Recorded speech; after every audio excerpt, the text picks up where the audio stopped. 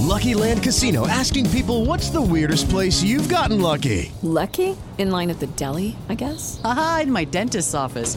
More than once, actually. Do I have to say? Yes, you do. In the car before my kids' PTA meeting. Really? Yes. Excuse me, what's the weirdest place you've gotten lucky? I never win and tell. Well, there you have it. You can get lucky anywhere, playing at LuckyLandSlots.com. Play for free right now. Are you feeling lucky? No purchase necessary. Void where prohibited by law. 18 plus. Terms and conditions apply. See website for details.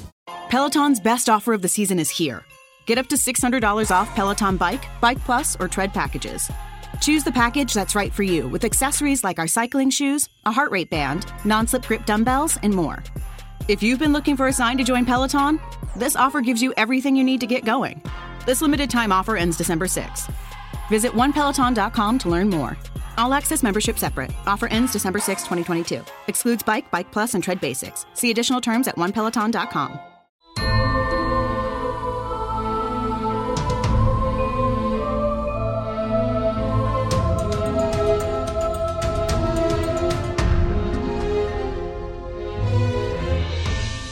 Hey everyone, and welcome back to Once Upon a Timing, your podcast all about sand dollar holograms, a nice staycation away from the Charmings, and Henry's bad decisions. Because, lordy, lord, I'm pretty sure the rest of the Neverland storyline is going to be hashtag Henry makes a bad decision. Can't trust 10-year-olds. Who can you trust? I mean... I don't know. I mean, or he's 12 at this point. I don't remember how old he is. He's 40. He should know better. He's being tricked. It's just, Henry, be smarter than this. Like, the heart of the truest believer is apparently a very gullible little boy. Yes, it's the heart of the naivest believer. Naivete and belief are one and the same. Well, I am Beth Elderkin, and I'm joined as always by the lovely Abby. Abby, how are you doing? Was there ever a Santa storyline? Did we ever do Santa? Was there a Santa Once Upon a Time at all? I don't think like so. But if there is, it would probably be connected to Frozen. That's true. Like maybe Father Christmas or something. I don't know. Yeah, I now that I'm thinking about it, it's just the heart of the truest believer. He believes stuff. I don't know. I mean, I think it would probably be suspect if you put Santa in with a bunch of fairy tale creatures for the kids that were watching. But anyway, I was just wondering about Santa, but not about Santa because it is Halloween time and we're not talking about Christmas. She scolds her herself. There is a movie where you get two for the price of one. So, you can talk about Halloween and Christmas at the same time. You know what? I'm just going to talk about Halloween and Christmas for the rest of the year, all the time, constantly. Is it March? We're talking about Halloween. Let's do it. I'm doing good. A little all over the place, but I'm doing good. Same boat here, and it's fitting we are near Halloween because this episode has a very Halloween-esque title. It is season 3, episode. Oh, come on! I get a freebie. It's Dark Hollow, season 3, episode 7. And we are getting ready for the showdown with the Neverland storyline. We're nearing that first half of season 3, and we, as we'd mentioned, this is kind of where they started that half-season arc thing, where, this is actually kind of a recent realization that I had, because, I talk a lot about, shows how on Netflix they often do these half-seasons, and they're just, 10 or 12 episodes, on Disney Plus and Netflix and Hulu and I just kind of realized network shows have been doing this for a long time. It's just these streaming platforms are just actually splitting them up instead of just doing a mid-season finale. Mm-hmm. Yeah, which is, it makes sense if you're going to go for the full 22, 23 episodes. But I think that's where the high and tight 10 episode thing comes into play, where it's you get that thing where you get 10 episodes and you wish there was more, but sometimes when there's 23 episodes, you wish there was just so much less. There's probably a sweet point of 15 episodes somewhere there to tell the entire same story. But yeah, no, I agree. There's been a lot of, I don't know. I feel like the 23 season or 23 episode thing needs to stop. Because it's always split up. It's just you're doing faux seasons. You know what I mean? Mm-hmm. Or you could be like the anime my husband is currently watching. It's either Hunter x Hunter or Hunter x Hunter. I think season 5 is like 60 episodes for no reason. Just out of nowhere, there's 60 episodes. They just shoved them all together. Hey, anyway. More bang for your buck. I guess. Well, this episode has, of course, another slew of amazing international titles.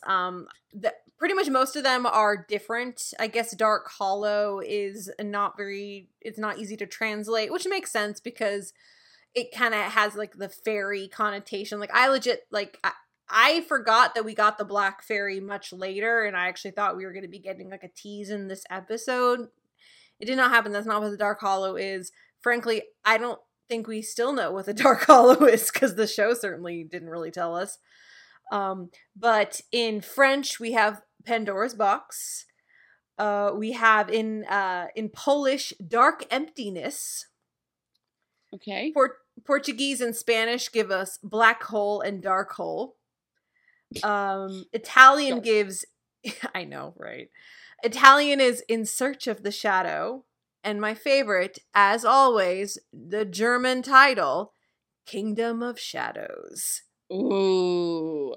Okay, Good, so right? that, if it's referencing what they're going to, that sounds badass as hell. Like, Neil looks at Emma and is just like, we have to go to the Kingdom of Shadows. Oh my god, that sounds terrible. As opposed to, Emma, we have to go to where? The Dark Hole. The Dark Hole? No, we will not be going there, sir. How dare you? I mean, they are both fighting over her. I mean, they gotta get creative. Oh, God, go. Back.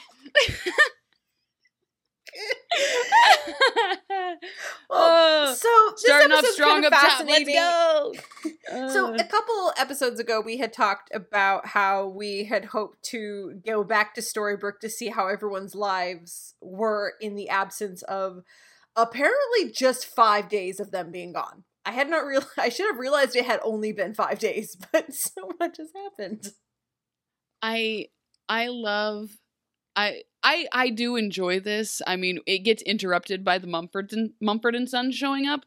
But like I like this. I think it's funny, and the dwarves get a really funny little bit about it. But yes, basically the beginning part of the episode is Rumple and the wrap up of last week of Rumple and Regina saying, hey, go to Storybrooke, and then giving all of the little loopholes about how she can travel in there, being like, hey, there's going to be a protection spell. So just, you got to like surf like above and you'll be able to get under. Like, I didn't understand what he was talking about, but it worked and we didn't have to worry about it. And then Regina sucked in the beginning part of this episode. She's just like, I'll tell you when you come back. That's how deals are made. It's like, you piece of shit. Like, I hated her so much because she was just being really sassy for absolutely no reason. She was, and she was also acting like Ariel owed her something. Like, What you have was to that do this. about? Like, Regina, you're not on a clean slate. You owe her like 14 favors by now because you took her voice away for no reason and kept it away from her for an infinite amount of time that we do not even contemplate. Also, you need her. Like, This is not you playing a game with her. This is her doing you the biggest favor in the world, because her doing this for you is the difference between you getting to take your son home or not. Let's maybe tone it back just a bit, Regina. Oh my gosh. Yeah, be a little friendlier to the victim of your wrath who is now going to do you a solid. Yeah, right. And it was like, well, how do I know that you're going to hold up your end of the bargain? You're just going to have to trust me. At what point has she given anyone indication that she should be trusted? Because at this point, it's no one. So, smash cut to Storybrooke. We get also a little flashback of Belle and Rumple saying their goodbyes.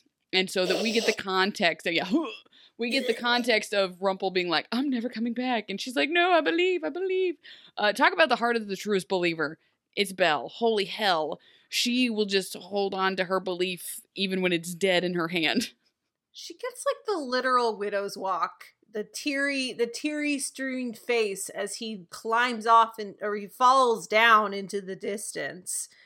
I hated this. Like, the one thing I will give Belle is her outfits in this episode are fantastic. She's brought the Lacey into her wardrobe. Listen, Belle, her characterization has always, like, the way she looks, always amazing. Her hair is great. Her costuming is great. Everything. They do her so dirty with every single syllable they give her. Yeah. Because this episode's the same way. She's not even, like, a good detective. Like, she's, like, the best detective. She at no point guesses wrong. Like, 0 times she guesses wrong about anything. So she's like, okay, I'm so sad my boyfriend left. And then everybody, like, runs. I love this scene. Everyone, like, runs up. Oh, they did it. They freed him. Wait, where'd everybody go? They had to go to Neverland. She just so much exposition comes out of her mouth. She's like, they had to go to Neverland to fight Peter Pan. But don't worry, he gave me this. It's a tiny little bottle full of what I assume is lavender oil. And then, like, a note. And Blue looks at it and is like, it's a protection spell. And then just more exposition of, yes, bad people are coming. And we need to put this on the town before those bad people get here. The bad people, like, it's literally them walking to the dwarves' cave mining area to do this, while the aforementioned Mumford and Sons are just driving as fast as they possibly can to get into Storybrooke. This whole scene, like, had 0 stakes. You know they're gonna get in. And, like, the whole time, like, they go to the cave and they're like, no, you have to be the one that does it. She tries to give it to Blue because Blue is magical. She's like, no, you just have to believe in yourself. Okay. It's literally dumping a potion. You don't have to believe anything. They're like, oh, we need to just find a vein of dust, a fairy dust that you can just splash the lavender oil on, and it's going to hit the whole town. If I recall correctly, Rumple and Regina sucked all the fairy dust out of that cave in order to enact his super curse. There's none left. Where the hell is this super vein? Maybe it was a super vein, like, now it's just, like, empty, so it, like, the protection curse flowed through it like a pipe. I don't know. You're giving it that guess is as good as any. But I do enjoy the fact that the protection curse is very, like, an Indiana Jones trap, as opposed to it, like, starting in the middle. Because here's what I would assume that it would have to be. Like, they only did this for the plot convenience of getting these 2 dudes into the town. But it should have started in the middle and, like, a ball just, like, went out. So anything that wasn't supposed to be in that town got pushed out. As opposed to, like, it went straight up like a beam and started coming down like an umbrella. So, like, the 2 dudes in their Chevy Impala had to, like, floor it to be able to get underneath the curtain thing. Yeah. But they left their bumper. It was all very dramatic. But they still got into town. Dun, dun, dun. And it would have been decapitated. So this was kind of my lingering feeling watching this episode, because we have all the Storybrooke stuff that we're going to get into with Belle and Ariel arriving and all this stuff. And we get those hints of what you had mentioned, that the hints of, like, the dwarves being like, hey, things have actually been pretty good. Like, we're pretty chill. And then we have the Neverland stuff. My question to you, Abby, as we dive into the Storybrooke, would you have liked to have seen this be its own episode? Yes. I would have loved, I don't think it would technically be a bottle episode because it would have fed into whatever the plot was going to be, but just seeing what the town was up to now that the town drama has left. Because all of the drama has completely been sucked out of Storybrooke. These are just people living about their lives, and the evil mayor, the mafia boss, pawn shop guy, and the 2 main characters of their own stories who are in love with each other but somehow inexplicably constantly fighting, and their golden child who had just showed up. They're all gone.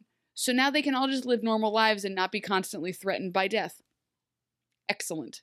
Yeah, and the snippets that we got of it really made me want more of it, and also wanted to see more of the actual characters there. Like, I wanted to see Dr. Whale. I wanted to see Geppetto. I wanted to see Ruby. I know they're they all had other commitments, I'm sure, but like I really wanted just an episode that focused on these characters, and I really wanted a Belle-centered storyline where she's separate from Rumple, to not be centered around her every second of every day being like, what's Rumple think? What does Rumple want me to do? Well, I'm sad because Rumple's not here. It's Belle going full Disney where she's just like running through town square, little town full of tiny people. Like, go to hell, Belle. Like go to hell. Yeah, no, I would have liked that, and you're right. Having Belle centric where she's like even trying to like, because at no point has anybody actually tried to get this town running again. Because say what you will, but under the curse, it was a functioning. It had functioning infrastructure. The only person that seems to have like a job anymore is Granny. Yeah. And they're kind of a dick to her. It's like, she feeds you. Shut up. There doesn't appear to be a grocery store of any sort, so just let her feed you. Yes, I would have appreciated that. And just to give Belle some wings that were not immediately attached to her desperately trying to be a part of whatever Rumple needs. Yeah.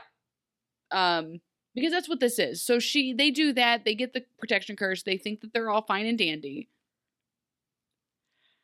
So then we cut to the dwarves having lunch on the beach. And all of the other dwarves are like on a different picnic bench. And they're just like, isn't it great that like the Charmings aren't here? Like I have never slept better in my entire life. I feel great. I love that it's happy. Happy as being a petty bitch. Just like, I am happy, but for all of the wrong reasons right now. Like, this is not the good kind of happy. This is toxic happy. I'm just thank God they're not here. Like, so dramatic when they're here. And Grumpy is sitting like way far away from them. The only way that I can explain this is like the ecosystem I have in my house with my cats versus my dog. My cats do not care when I am gone. They just chill. They're fine with it. They get to roam about the house when the humans aren't home. They actually like it more. The dog, on the other hand, extreme anxiety, stares at the front door, waits for me to come home. That's Grumpy. Grumpy is staring at the sea line, waiting for a ship to appear because he needs the Charmings to be here. If the Charmings aren't here, who does he report to? If he can't tell somebody that a curse is coming, there's no power structure right now. There's a power vacuum, and Grumpy's very upset about it. Yes, he is. He's just staring, eating his sandwich, unblinking, staring at the horizon. Like you talked about a widow's walk for Belle. Grumpy's got like the widow's, like the what is it called? Not the widow's peak. That's the thing on my forehead. The widow's balcony, or like something like that. Where I'm pretty sure that's the widow's walk. Like, is that what? Okay, yeah, okay. It's the balcony that you have to watch your beloved sail off and possibly ne'er to return. Ne'er to return. Yes. But then he sees a mermaid appear, and then Ariel gets like a Bond girl walk on. She was just like, I don't have to wear that weird slinky thing over top of this. I'm just gonna walk up onto this beach, all hips, and let's go. I don't know. I was like, okay, I appreciate this. I get you, Belle, or I get you, Ariel. Like with your legs, you're ready to strut your thing. Let's go. She's like, hi, I'm new in town. I'm looking for Belle. I have a sand dollar to give her. Oh, I love the sand dollars so much. But they find Belle. Drowning her sorrows in not eating. Is she ordering this burger and then not wanting it? Or is Granny just providing it for her and she's telling her no? I'm guessing that she's ordering it and not eating it because that's the thing he got for her. He got her a burger on their date. Or no, she got him a burger. Because she wanted to bond with him. Remember when they went out on a date before she lost her memory and she became Lacey? Like, Belle made me so mad in this whole episode. Because, like you said, every single thing out of her mouth is devotion to Rumple and their love. I almost feel like, and this is not intentional, but when I watch it, I see a woman who is desperately trying to make her relationship make sense. I see a woman, me personally, similar, but the feeling I get is more of just like, that's her entire personality. So if Rumple's not here, she has no way to express herself. And so it's just one of those, she doesn't know what to do with her hands. And at no point in any of this was she at the library. What are you doing? The most basic of Belle's hobbies, and we never touch on it. Anyway, Ariel walks in, and then they make this weird conversation about, no shoes, no shirt. And then Grumpy's like, meh, I saw some things that Ruby wore that are seared into my brain, which I think was written to sound cutting, but it sounded dirty to me. He was supposed to say it like he was like slut shaming her, but what he was really saying was, is Ruby around and what is she wearing today? I also found it funny that they were saying that as another server for the restaurant was walking by in the little shirt and the little shorts. Yeah. And for some reason they only target Ruby, but Granny makes them all wear that uniform. They're all wearing it. Granny, Granny has a problem. Granny's like a random, like she's aspiring to be a madam of some sort. Like she's like, Pokeballs being a madam, I'm ready to go. Like she was buying uniforms by like fabric yardage and she didn't have a lot of money. So she was just like, tube tops and mini skirts it is. It's the cheapest option. And Ariel's just like, oh, are you Belle? Your boyfriend gave me this. And Belle's super pumped. Finally, something that she can do. But she does get kind of mad about the sand. She's like, ugh, sand dollar, I guess. But then Rumple's face appears. It's all gonna be okay. In a magic hologram. This is really stupid. This is all so stupid. This was so. Listen, I don't want to shit on it too much. I'm just gonna call it that.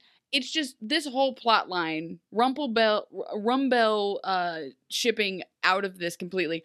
This entire storyline was so forced and like pedal to the metal of getting us from point A to point B that it was hard to stomach. Because like Ariel shows up, here's your thing. Cool, I figured out exactly what the thing does. Rumple needs my help. I need to go back to the shop and solve this riddle. I'm going to solve the riddle immediately. Like she doesn't misstep at all. She just keeps telling Ariel she's wrong. Like, no, not those things. It's got to be something about our love. So obviously, it's the only thing Rumple remembers about us, the chipped teacup. So I will then go put it where he puts it. Oh, it opens up a thing. Oh, Pandora's box is here. Hooray. Like, it's literally, what about this? And what about this? And what about this? All those work. Hooray, we've done it. Agreed. And what I didn't get about it was, when did Rumple do this? Why did Rumple do this? And what purpose did it serve? Because it solves the problem that Rumple didn't know he had. Like, he assumed he was going to Neverland to die. He was not going to Neverland assuming he would need Pandora's box. Otherwise, he would have brought it with him and just hidden it with the knife or something. But he created a solution for a problem he didn't even know he had, and not in the Rumple I predict the future way. It was in a, this is very convenient for the plot way. Because what if Belle was just cleaning up because Rumple's gone? She's just cleaning around. Oh, here's the chipped teacup. Oh, sweet little memory. Ha ha ha. She puts it in the cupboard. Magic. She finds Pandora's box. She opens it and gets sucked inside. We never see her again. Like, this only existed to solve a problem that the show made in this episode. There's nothing to justify it actually having happened in the past. Well, and so here's where my problem was, and it's the same thing that you have, but for different reasons. It's the when did he do this part? Because as far as we know from the way that they cut that scene was, Rumple was like, I didn't bring the thing that I needed. And Regina goes, oh, I have a way to solve our problem, and goes and finds a mermaid. And so they find the mermaid, they talk to her for 15 seconds to convince her this, and suddenly Rumple has a sand dollar with a message on it. Like, so not only does he have, like, something that's very fitting flair-wise for the mission at hand, like, here, mermaid, take this sand dollar. It could have been literally anything. It could have been, here, take this, like, totem, or take this stick, or take this random piece of thing that I have on my body. No, it was a sand dollar, because it's part of the theme. We're on a beach. Did he step away at some point while, like, Regina and Ariel were arguing, just like, hey, I need to go in? And he's, like, in the back corner. Belle, I can't say too much. That little shithead might be listening. Felix, I see you. And yeah, so it didn't make sense as to how this all happened, because you're right. None of this made any lick of sense.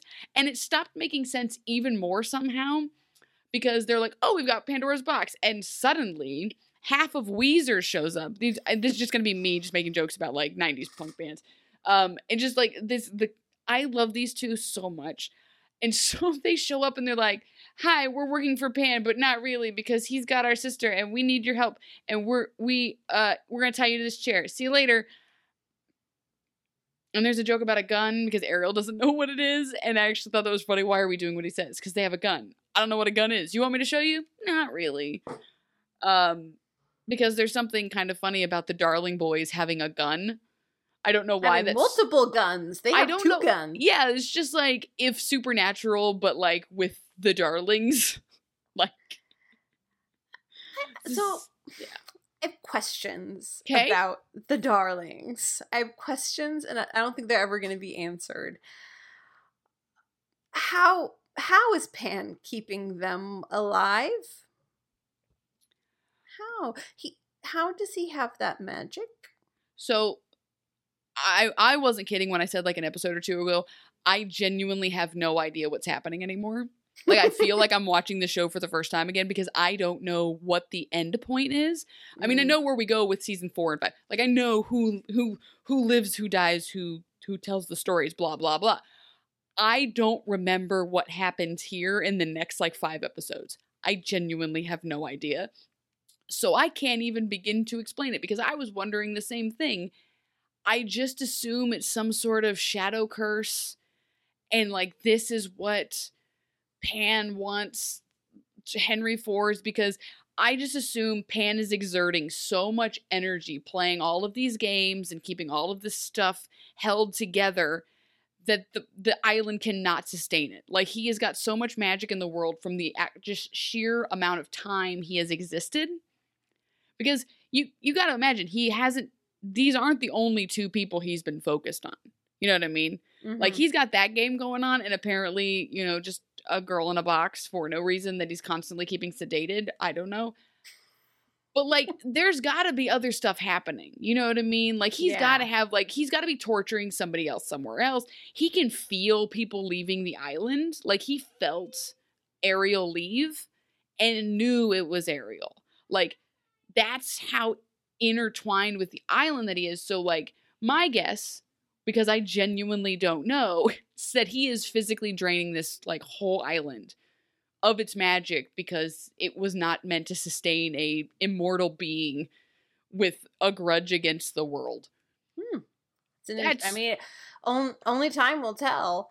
And this is just a little gripe that I have. This is just a show gripe. I find it stupid that they call it the home office when it's Pan. Like, I wish they'd let that go. Well, it's like, I know it's only so that we have the dun dun dun. We know it's Pan, like revealed later. But we don't, like, these guys are by themselves. Why are they calling it the home office when no one else is around? But it's also weirder because when Ethan Embry was calling it the home office, it just sounded something weird. There's a different connotation when you have 2 people with a British accent calling something the home office. Because now it sounds like the government's involved. Because they have fancy accents? No, because there's literally a home office. Like, there's, like, in the British government, there's home office. You call it the home office. So it's like, when they're like, it's the home office. If you forget what, like, Ethan Embry was talking about, you're just like, wait a minute. Does this go all the way up to the Queen? Oh my God. This conspiracy goes all the way to the top. Although, based on how old the Darlings are, I think Queen Elizabeth was still queen at that time.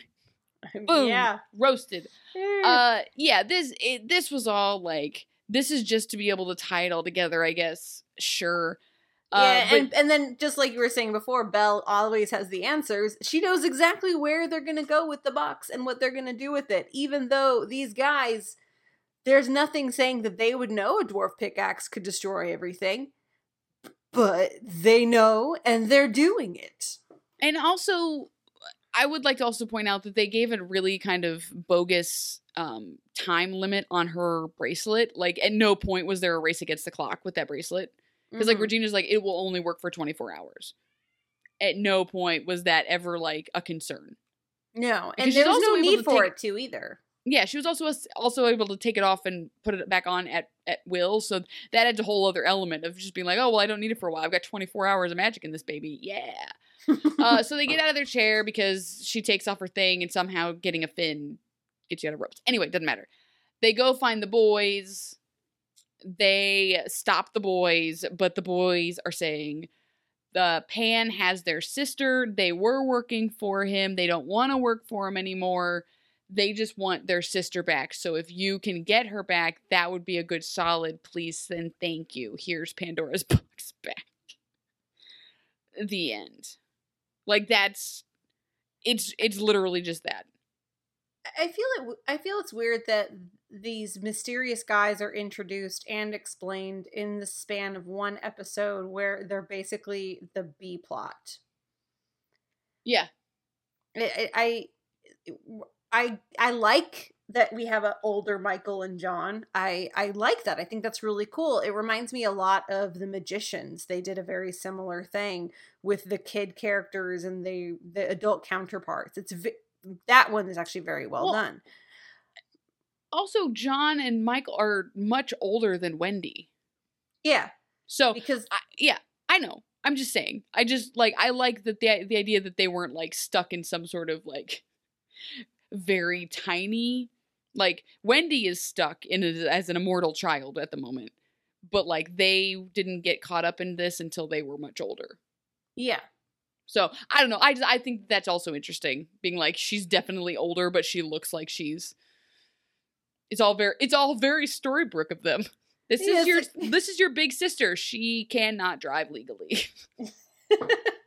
And they do succeed. Belle once again uses the power of mine carts. Why is Belle's why are the solution to all of Belle's dramas in a mine shaft?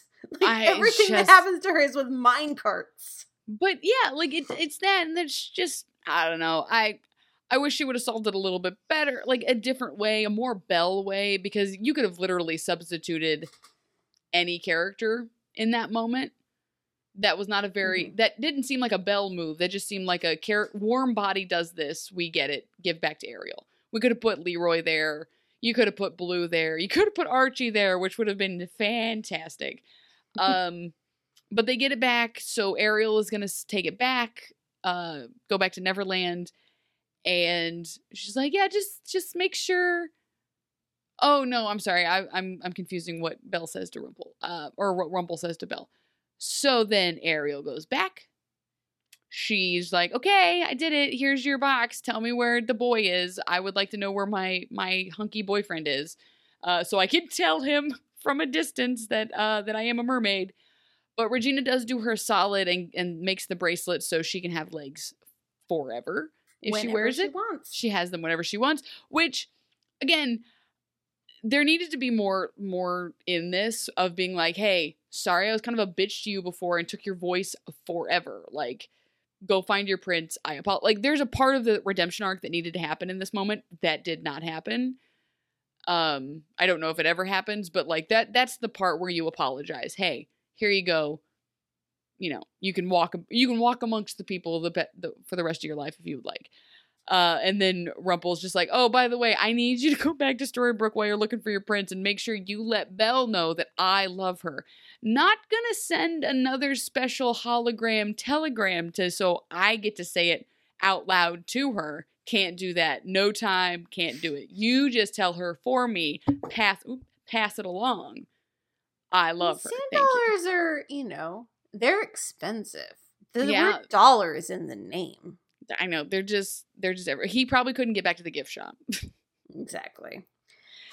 Well, that is that whole storyline. I would have liked to have seen it be expanded and given its own space to breathe, but alas, we spend half our time in Neverland on a completely different stories. We get a lot of very scene whiplash in this episode. We jump around in emotion and feeling and need and want, and I felt very overwhelmed by the end of the episode, and not in a good way.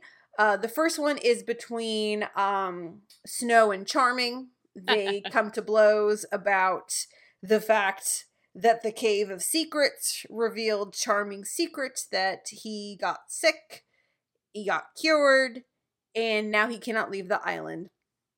And I have mixed feelings about these scenes. I like that they drew out Mary Margaret being upset.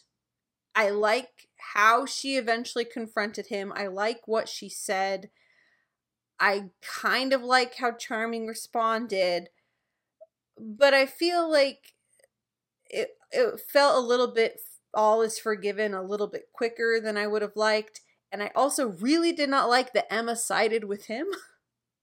Yeah, what was that about? That was probably my biggest problem. Like on it, again, because of what Charming did, it was going to be a terrible mess in the first place, because it's really hard to it's hard to brush that under the rug. Like, that's a big problem. That's not a, I forgot our anniversary, I will take you to dinner later. Like, that's a big thing. Like, hey, I was secretly dying, and then I lied to you anyway again for zero reason. And so my problem is yes, that Emma sided with him. Because she's like, yeah, I mean, that would be tough, because Emma's also kind of a chicken shit. She's just like, I wouldn't have told you either. But I also just didn't like that Charming kind of invalidated her feelings. Yeah. And so I will relate this to a personal experience in as little word as possible without ranting. But like, in college, I got cheated on, but I didn't find out about it for like a year later. And so I was obviously very upset about it. And within like days of it happening, he asked me, like, I was just like, oh, maybe we can work through this. Don't work through it, guys. He was like, well, maybe we can work through it. And I was really upset, and I was trying to work through my grieving process. And like 5 days later, he's like, why are you so upset about this? It happened a year ago. It's like, I just learned about it. I have to be able to go through my process. This is the same thing. Charming is like mad at her for being this mad. And it's like, you were able to already go through all this with yourself and rationalize it the best you can. She is trying to process this in her own way. You cannot take that from her. She's mad. She's allowed to be mad. Let her throw stuff. Let her give you the silent treatment for a little while. Let her work through it. Like, that's what always bothers me. And this is a TV show problem. It's not even specifically Once Upon a Time. It's like, you gotta let people be mad and process their shit, even if it's not like a big deal. Big deal. I'll use air quotes. Like, you're allowed to be grumpy. You're allowed to be, hostile for a little bit, and then just slowly get over it or not get over it, but slowly work through it. And he was just like, I can't believe you're still mad. It's like, I found out about it an hour ago. I have to work through it. I can't just like be like, well, the past. What are you going to do? That was probably what my bigger problem next to the Emma thing. So. Agreed. And to add another thing that really upset me about it was I felt like their fight really focused on the being trapped in Neverland thing, focused on the current problem, and didn't spend enough time unpacking the facts that he also lied to her about dying. And that, because he's like, I didn't want to tell you that we couldn't leave so that you could go. And it's like, oh, well, you didn't want, like, she doesn't quite take him to task in a way I felt was satisfying about, if you had died as you thought you were going to, I would have never seen you again. Like, yeah. And I get why, because there's a billion things in this episode and we don't have enough time. But I feel like they're going to be fine after this, and I'm not fine. Well, yeah, because, I mean, he even brings up the part where he's like, I didn't want to make that choice for you. I didn't want to do that. But I'm like, everything you are doing is making a choice for her. Mm-hmm. At no point did she get a choice. So your entire argument is bunk from the start. also when you're like, well, I don't want to make you move here at all. But then like 5 seconds later, it's just like, wouldn't this be a great place for a tree house or maybe a hut of some sort? Whatever you want, honey. Oh my God. Go all the way to hell. Go all the way to hell. And he was like just trying to like make light small talk and then got upset at her when she didn't find it entertaining. I know. Like everything about Charming is that he got by being like kind of cute and funny. And it's not working because you need to have an emotional response. So yeah, like again, this is set up poorly because of the problem that was set up in the first place. They set up a very damning problem that they needed to fix very quickly. Mm-hmm. When in reality, this should be like a season or two worth of damage to their marriage. Like, yeah, I'm not 100% sure if she'd be madder or less mad if he slept with somebody else. Like, it's up there. I think that it would have been a little bit easier if they picked one of these problems instead of having both, because it's compounded. If it had just been he was dying and now he's not, and she got mad that he wasn't honest with her, okay. If it was something happened and now he can't leave, there you go. But the fact that they're compounded on top of each other and he didn't tell her at any step of that way, to the point where one of the problems got resolved and created a new problem and she didn't know about any of them, something tells me that this is just going to kind of get washed over from here on out. We had our fight. We had our conflict. We've had our conflict resolution, but I'm not satisfied. See, you know what I would have liked? Theory time. Different version of the story here. Is if he was quietly dying and trying not to tell her, but she finds out and she's the one that goes to get the water, comes back with it to save him. He's on death's door. He's about to go. And is when Hook shows up. Like, for some reason, Hook was deposed. He told her about it, but didn't tell her the last part because of communication problems. You know, your basic sitcom nonsense. But comes back right before he drinks it and is just like, if he drinks that, he cannot leave this island. And then Charming refuses to take it. He's like, no, I can't do that because I don't want to be separated from you. I don't want to live here without you. And then for Snow to be like, no, you know, you need to do that. And for some sort of like, you know, I'm with you to the end of the line, buddy, kind of situation. You know what I mean? Like, no, you're going to take this and we'll live here. We'll figure it out together.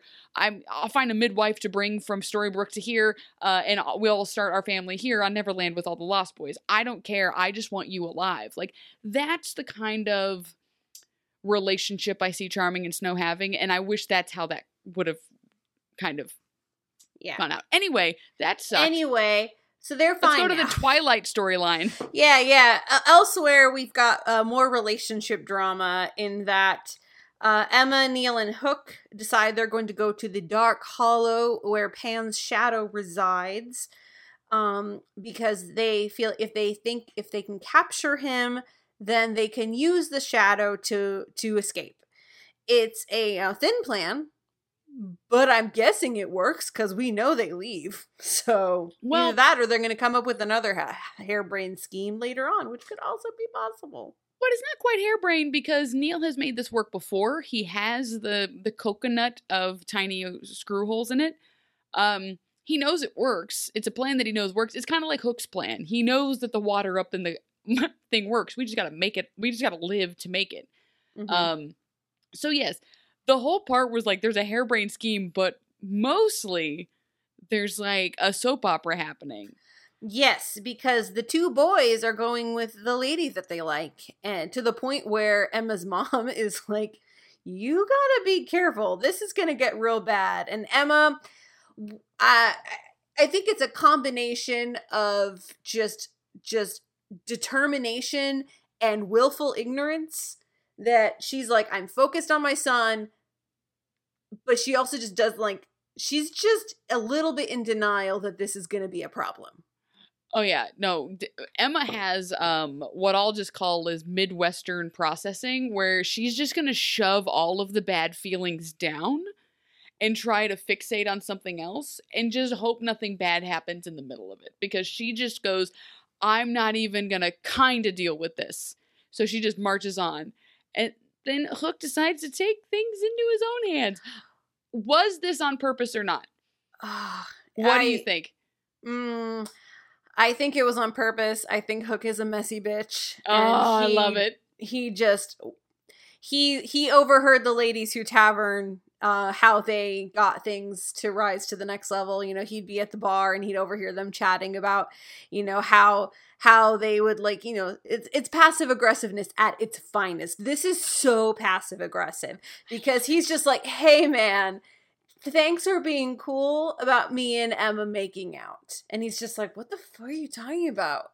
Oh, she didn't tell you? Oh, damn it. Oh, this is so awkward. Oh, yeah. Well, cat's out of the bag. You know, when did she kiss you last? 'Cause me, it was about 20 minutes ago. Nice. So I need to go back and look. I did not have time before we started recording. I don't know if I just noticed it or it was on purpose, but Hook's shirt seemed even more unbuttoned in this episode, which very much fuels my theory that he is a messy bitch. Like, oh, I gotta start competing with another man. Unbuttons 2 buttons. Full chest. Let's go! Yeah. So, yeah, this all kind of starts coming out, and Neil seems a bit flummoxed. He's upset. He's not really mad at Emma, and the two of them have a conversation later on that just further proves that Neil is by far the better man, because he's basically like, look, you know what? We're going to do what we're going to do. If the only thing that comes out of our relationship is Henry, we did a great job. Thumbs up. We're awesome. Neil, good ally. Good ally man. Hook, kind of a messy bitch. Because they find themselves in the Dark Hollow. Neil and Hook kind of start butting heads a little bit. The testosterone is starting to fly. Emma is just batting it like insects, just kind of whacking it away because she's got a goal. And the Dark Hollow, what is this set? What was this set? I don't know. I can't even begin to explain to you what was happening because I don't know what it was. I don't know why it was the way that it was. It was confusing and weird. Wasn't dark, nor was it hollow. Because they say this is where Pan's shadow lives, and they also say it's where his victims go. So I'm guessing, like, when Greg's shadow got ripped out of his body, this is where it ended up. And I actually thought we were going to maybe see Greg again. Like, I thought we were going to see like a zombie version. We did not get that. We got not 1, not 2, not 3, but 5 of these horrible CGI shadow monstrosities, because the 3 come and they're attacking because the men are having a tissy and they're fighting over a lighter because they're stupid, and the shadows attack them. They start ripping out their shadows. Emma draws on the anger within and lights the candle, sucks in the one shadow, gets it in, the others dissipate, and then that's just done. Yeah. It was so boring. Yeah, them going to the title of the episode, them going to the Dark Hollow, the Kingdom of Shadows, them going to the Dark Hole, is such an afterthought to the Twilight nonsense that's happening. Mm-hmm. I call it Twilight. I mean, I know that there's a lot of different love triangles, but I love calling it Twilight because there's a boy with eyeliner and a deep cut V-shirt. He's like, I won't get into all of it, but I asked my son, my baby dragon, if he knew what a vampire was, and his response was yes. It's like a pirate with very long teeth. And now I'm thinking he might be right. Oh no. Did you catch this? Like, when the 2 men were, like, kind of thrown against the trees and their souls started getting ripped out, did you get the feeling that the show was kind of being like Emma needed to choose which one to save? Yeah, it was setting it up for one of those, let's see who she loves more, which is a very bizarre thing to do, as she has more history and she genuinely loves Neil versus she just has the hots for Hook and they just met. Like, it's it doesn't work. Like, they don't have a one-to-one. It's not like they were dating, like Hook and Emma were dating and then Neil showed up. Like, Neil showing up with Hook, but Hook just thinks she's pretty and you know, could see himself dating her or something like that. Like, what the difference between what Hook and Emma have at this moment versus what Neil and Emma have, just worlds different. Well, they're treating it like it's a legit love triangle, and it's not. Because if you think about the timeline, Emma thought Neil was dead for 4 days. Like, because Neil died the same day that Henry was taken away. They all skedaddle and go over there. Neil comes to the Neverland within a couple of days. In the span of 4 days, Emma and Hook made out once, and now the show is treating it like she has this choice to make when just a few days ago she swore her love to Neil and then he died and now he's back. Like, making out with a pirate once, I'm sorry, that does not compare to that kind of dynamic. Making out with a pirate that you kind of just met, it's part of the grieving cycle. It's somewhere between anger and bargaining, I think, if I'm remembering my stages correctly. Like, and also, like, Neil literally forgave her, like, 20 minutes ago for hoping he was dead. Like, he forgave her for that, but finding out she got her kisses in with, like, a guy with eyeliner was too much for him to handle, which is hysterical to me for some reason. Like, the dynamic of those two, like, forgiveness levels is just riotous. But also, like, I don't know. It's just, and this is just a Once Upon a Time thing. This is PG TV stuff where it's, like, kissing somehow now equals sex. Like, making out with a guy versus we're making it kind of sound like she's been dating him for a while. Like, it's just, they equate it to so much more. It's so funny to me. Yeah, but Emma draws a line in the sand and makes it very clear. And Abby, I'm going to actually read to you this sentence from the Wikipedia for this episode because not because it's good, but because it made my skin crawl just a little bit, as this Wikipedia often does. I don't know who writes this, and I don't know why they write it the way they do. So it writes, unfortunately, Emma's not too happy with how both Neil and Hook are behaving around her, prompting her to read the riot act to the two men, making it clear to them that the most important male in her life will always be Henry. Hashtag boy mom. I hate it. It's so gross. Anyway, so that gets resolved. They meet up with the Charmings. Their stuff's gotten resolved. They meet up with the Queen and Rumple. Their stuff's gotten resolved. They found Tinkerbell. Her stuff's gotten resolved. We're ready to go, guys. Plan is in action. Meanwhile... Oh my god, there's more to this episode. I forgot about Wendy. Meanwhile. Oh no. Meanwhile, at Pan's camp, things happen. This is my favorite part of the episode because it was so bad. You know what? Just go. Like, okay. I'm so confused and flummoxed by the entire ending of this episode. Yeah, so Henry is becoming a bit disillusioned with Pan. The days of the jollivanting around, but he might not hear the pan flute anymore because his moms are coming and he's ready for him. And Pan is starting to notice that his truest believer heart may be waning a little bit, and he's got to set his plan in motion.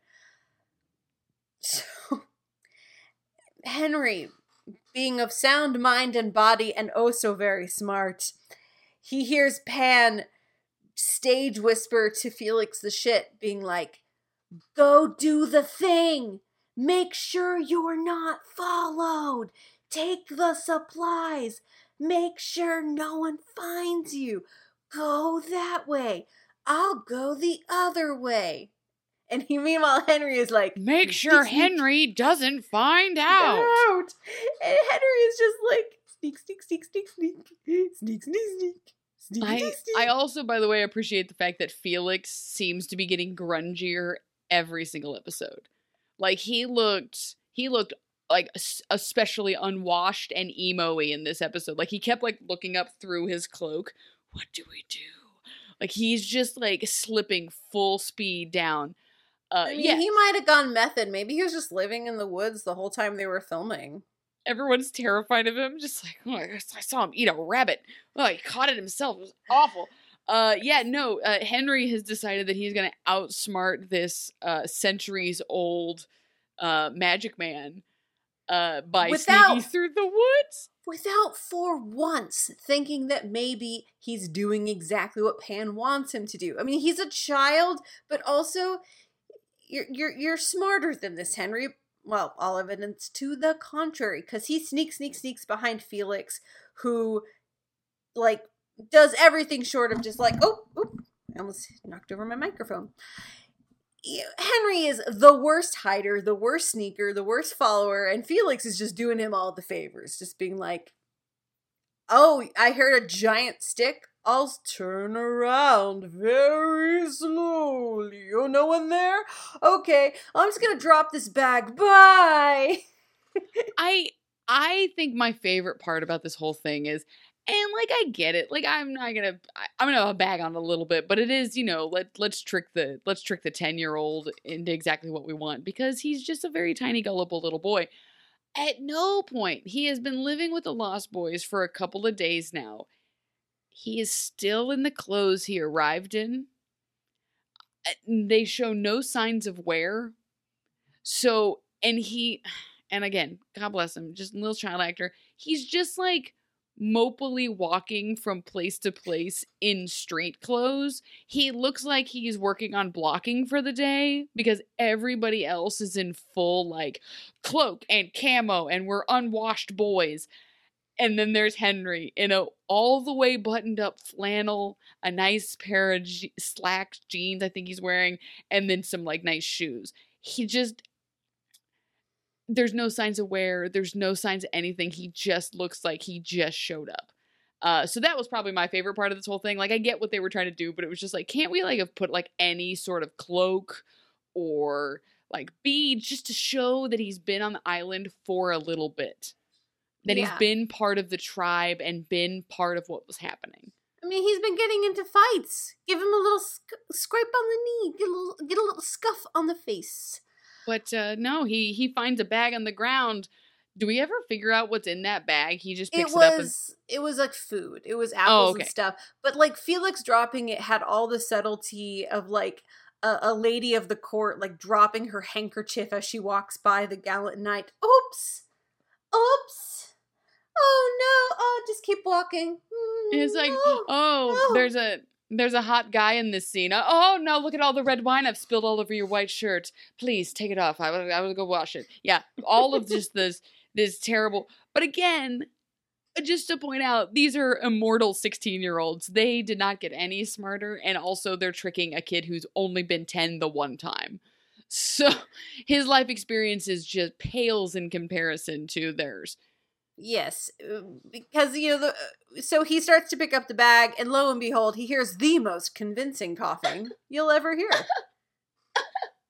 I'm dying. I love everything about this scene, by the way, because it in the time of COVID, this scene made me laugh. I like, it shouldn't have, but it did. Why are you over here?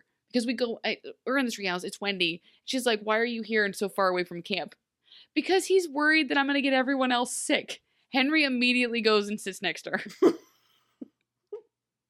She's coughing. She's contagious, man. Apparently, maybe or maybe not. Come on, Henry. And at no point does Henry question like how the island would make her contagious if the magic is dying. How does magic dying equal contagious disease? That's never explained. Also, how is Pan helping you? Never explained. It's Henry just they're really leaning into this heart of the truest believer to the point where he just believes everything anyone ever tells him. Yeah.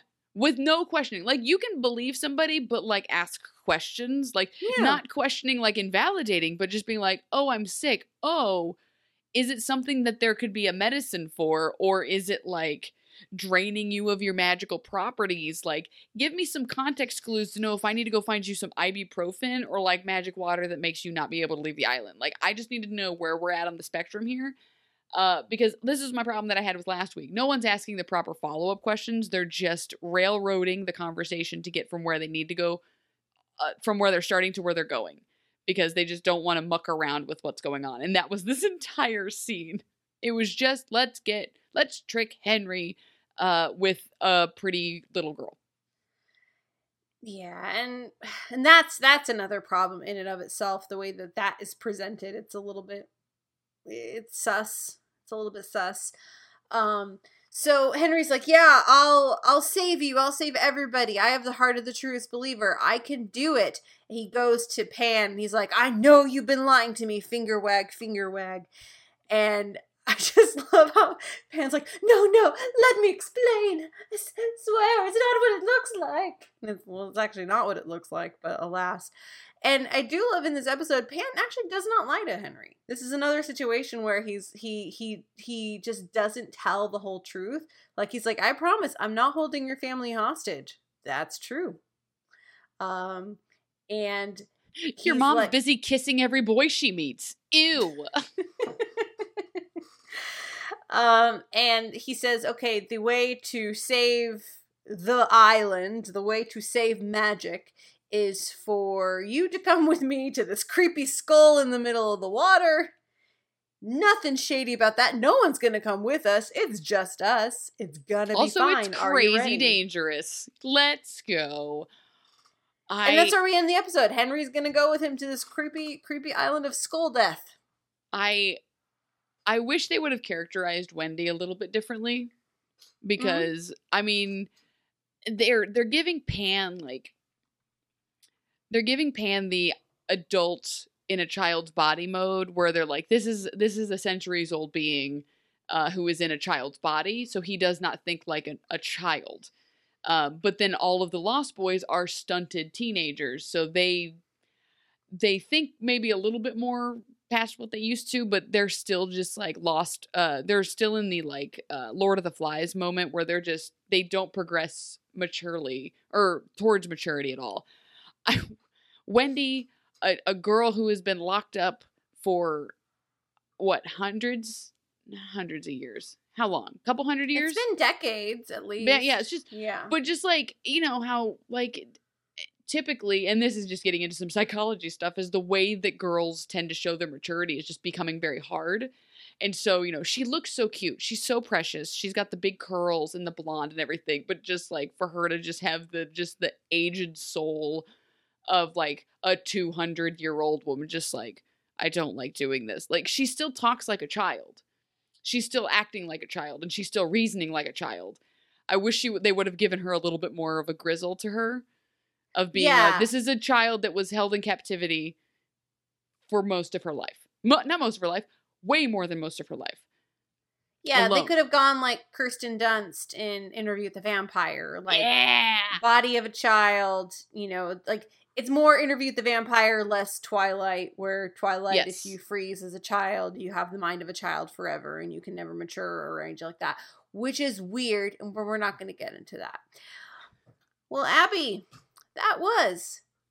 I just broke Abby. I love how much we're talking about Twilight, but we like both are just like very ruefully talking about Twilight. Yeah, because it's just like, it's got its messy fingers in this pie, and I want them out of the pie. And but it was such a part of the lexicon at the time. Like, it was kind of like when Harry Potter came out, and there was all this like chosen one, special secret school that's tied to something magical, like Percy, and there was this, and then it got Hunger Gamesy. It like morphed into Hunger Games, but then there was Twilight, where it's pretty girl who is clearly an insert for the reader meets two hunky boys, and for 4 books somehow doesn't think she's pretty, but everybody wants to date her. So yeah, this was just part of like what was going on at the time. Like it was this stuff. It was Hunger Games. It was the Chosen One stuff, and it was love triangles, but it only works if one of the boys is wearing eyeliner. Well, that was season 3, episode 7, Dark Hollow, which introduced John and Michael Darling, or as they're called, like they have like code names. I don't know if this was like to try and keep their identity secret, but originally John Darling is called Glasses, and Michael Darling is called Keychain because he has a teddy bear keychain. Michael had a teddy bear. I like details like that. Mm-hmm. Okay. Yeah. All right. I see you once upon a time. I see you. Well, thank you everyone for joining us for this latest episode of Once Upon a Timing. We, of course, want to thank our wonderful patrons for continuing our support. We've got some new patrons this week, and we love all of you, and thank you so much. We've got our Snow Queen level patrons. We have Daisha Thompson, Patrick Stevens, Jacob Foolcult, Philip Korn, Samantha Hussel, Brian Sanina, Lisa Slack, Lindsay Alice Halleck, Paul, Rain Gregorikos, Emily, Rachel Zucker, La Femme Fictionale, Erica Farrow, The Salt in Our Stars, and Zach Chobanoff. We did just get a new Snow Queen level patron, but I don't have your name just yet in the list. I'm going to add it into the notes, and you'll get a special shout out next week. I apologize for this, but thank you for showing your support. And if you want to also support us on Patreon, that's patreon.com/OUA Timing. You can subscribe to us on Apple, Spreaker, or wherever you get your podcasts. You can join our wonderful Facebook group. You can head to our Twitter. I am personally at Beth Elderkin on Twitter. I am at _Abby. I was trying to match your cadence. Match your cadence. And we will be back next week with season 3, episode 8, Think Lovely Thoughts. And I am pretty sure this is the origin story for Pan. And I'm very excited to see this one, even though it had a huge drop in ratings. Finally, a shoe to drop. I feel like this other shoe has been waiting to drop this whole time. Maybe it's because we know, like, what's coming. Mm-hmm. But I feel like this has been drawn out for so long. It's been drawn out for so long. I'm excited for next week. As much as we've been bagging on it, other than the charming stuff, I think if we took the charming stuff out, I would be having a much better time. Yes. So I'll put it that way. Yeah, we can put the charming stuff in its own little box. We'll put it in Pandora's box, and we'll release that evil only when we so see fit, when the charmings have another fight. So thank you everyone for joining us, and Abby, we will see you next week. See you next week.